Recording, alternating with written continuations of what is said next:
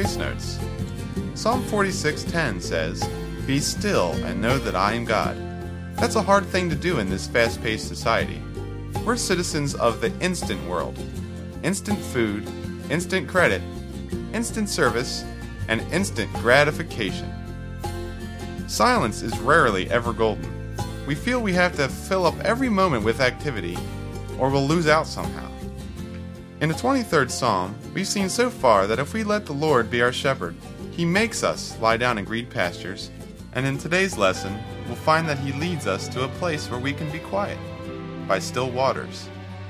Let's listen as Barbara Sandbeck sings a song that sets the tone for the subject she'll be covering.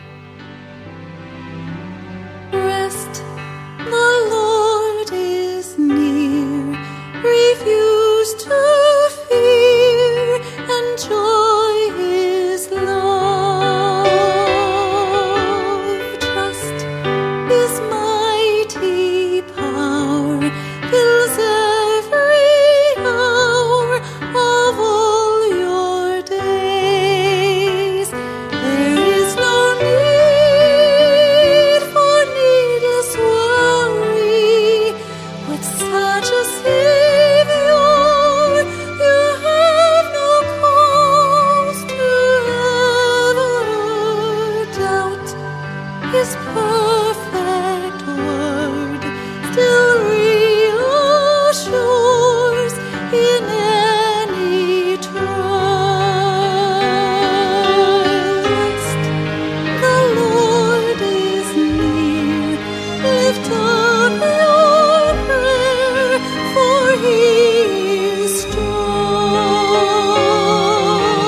Trust He'll bring release, and perfect peace will calm your mind. There is no need for needless worry.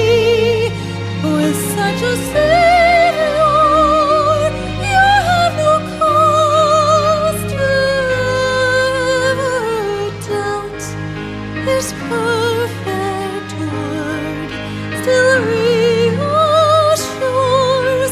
in any trial. Call Him if you grow frightened. Call Him with loving care. He'll lift your burden and you'll rest. The Lord is near. Refuse to fear, enjoy His love. Trust His mighty power, fills every hour of all your days. Rest, the Lord is near. Refuse to fear, enjoy His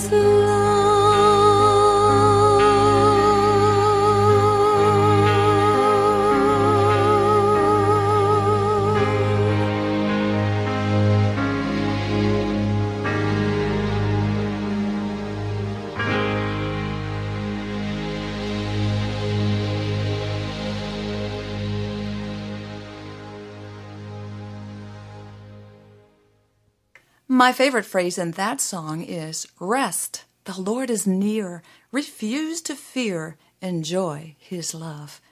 But do we? It takes a concentrated effort to learn to rest and enjoy God's love. I asked my husband the other day what constitutes a green pasture experience for him. He said it's when we sit at the table, read the Bible together, and discuss it. That's when we feel closest to the Lord and each other. It's also when the cares of the day become less burdensome and we realize God is in control. Another word for rest is trust. Resting in the Lord means we're trusting Him to lead us aright. I was taking my usual walk the other day, and I looked up to see a dog walking a lady. It was comical. Here she was in a frenzy, hanging on to the leash as her dog proceeded to cross the street, ignoring the traffic and her tugging. I thought how dangerous this would have been if she were anywhere but in that quiet street.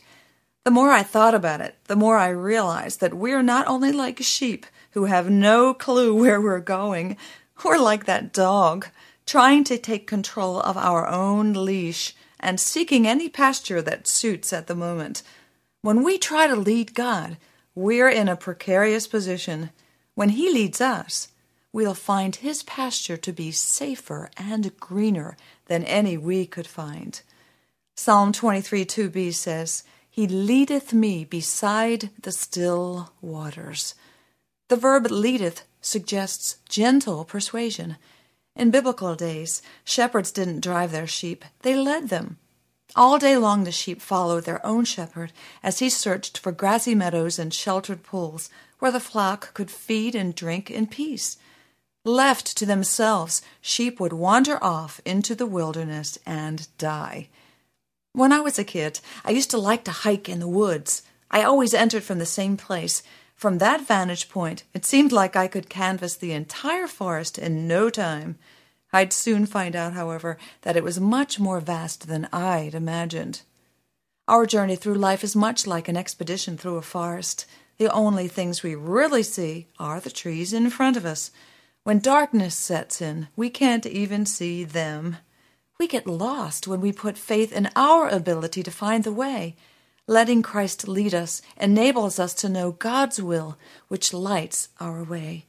John 1:4 says, In Him, Jesus, the Word, was life, and the life was the light of men.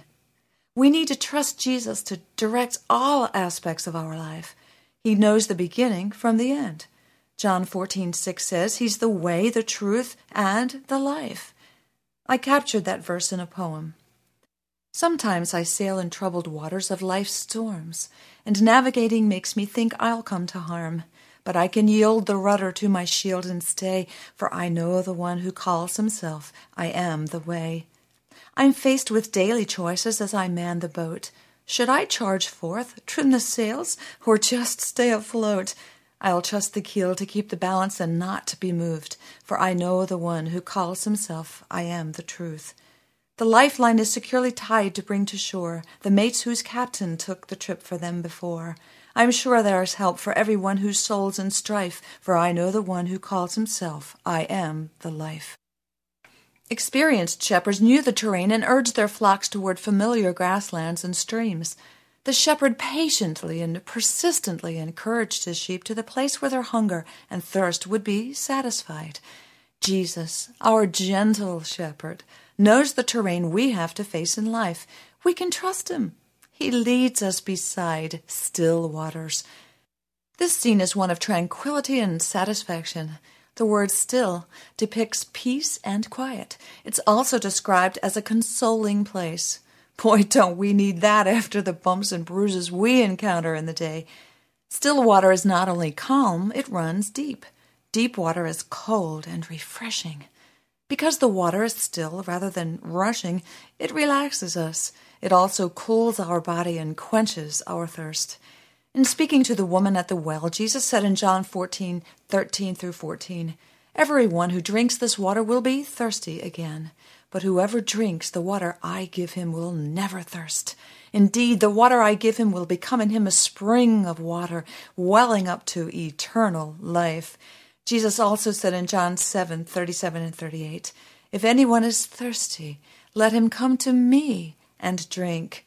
Whoever believes in me, as the Scripture has said, streams of living water will flow from within him. Psalm 1:3 describes the person who walks with God like this. He is like a tree planted by streams of water, which yields its fruit in season, and whose leaf does not wither. Whatsoever he does prospers. As believers in Christ, we're positionally seated in heavenly realms with God, our true pasture, alongside Jesus, the living water, who is seated beside the Father. Matthew 5:16 states, Blessed or happy are those who hunger and thirst after righteousness. We hunger and thirst after righteousness when we taste and see that the Lord is good. King David understood this when he wrote in Psalm 42, 1 and 2, "As the deer pants for streams of water, so my soul pants for you, O God. My soul thirsts for God, the living God." And Psalm 107:9 concludes with, "He satisfies the thirsty and fills the hungry with good things." All my life long I had panted for a drink from some clear spring that I hoped would quench the burning of the thirst I felt within. Hallelujah, I have found him whom my soul so long has craved. Jesus satisfies my longings. Through his blood I now am saved. Feeding on the husks around me till my strength was almost gone. Longed my soul for something better, only still to hunger on. Hallelujah, I have found him whom my soul so long has craved. Jesus satisfies my longings. Through his blood I now am saved.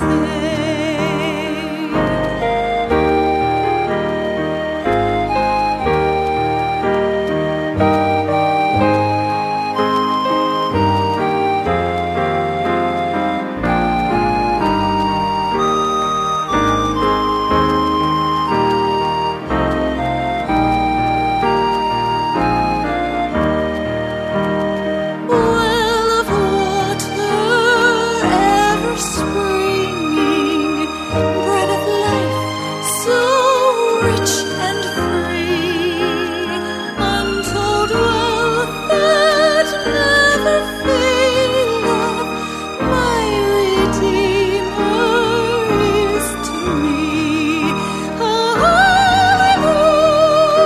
Hallelujah, I have found him whom my soul so long has craved. Jesus satisfies my longings. Through his blood I now am saved. He will satisfy your every longing. Through his blood you can be saved.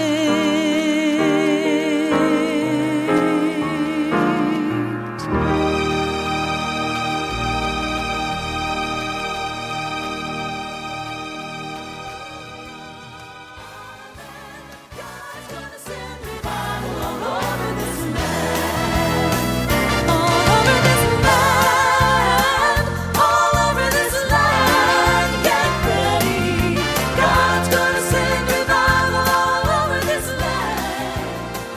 We're gonna You've been listening to Grace Notes. For more information about this ministry, write to Sandbeck Ministries, P.O. Box 581, Fallston, Maryland 21047. Or email us through our website at www.gracenotesradio.com. Join us on our next program. Until then, let your Grace Notes be a song of praise.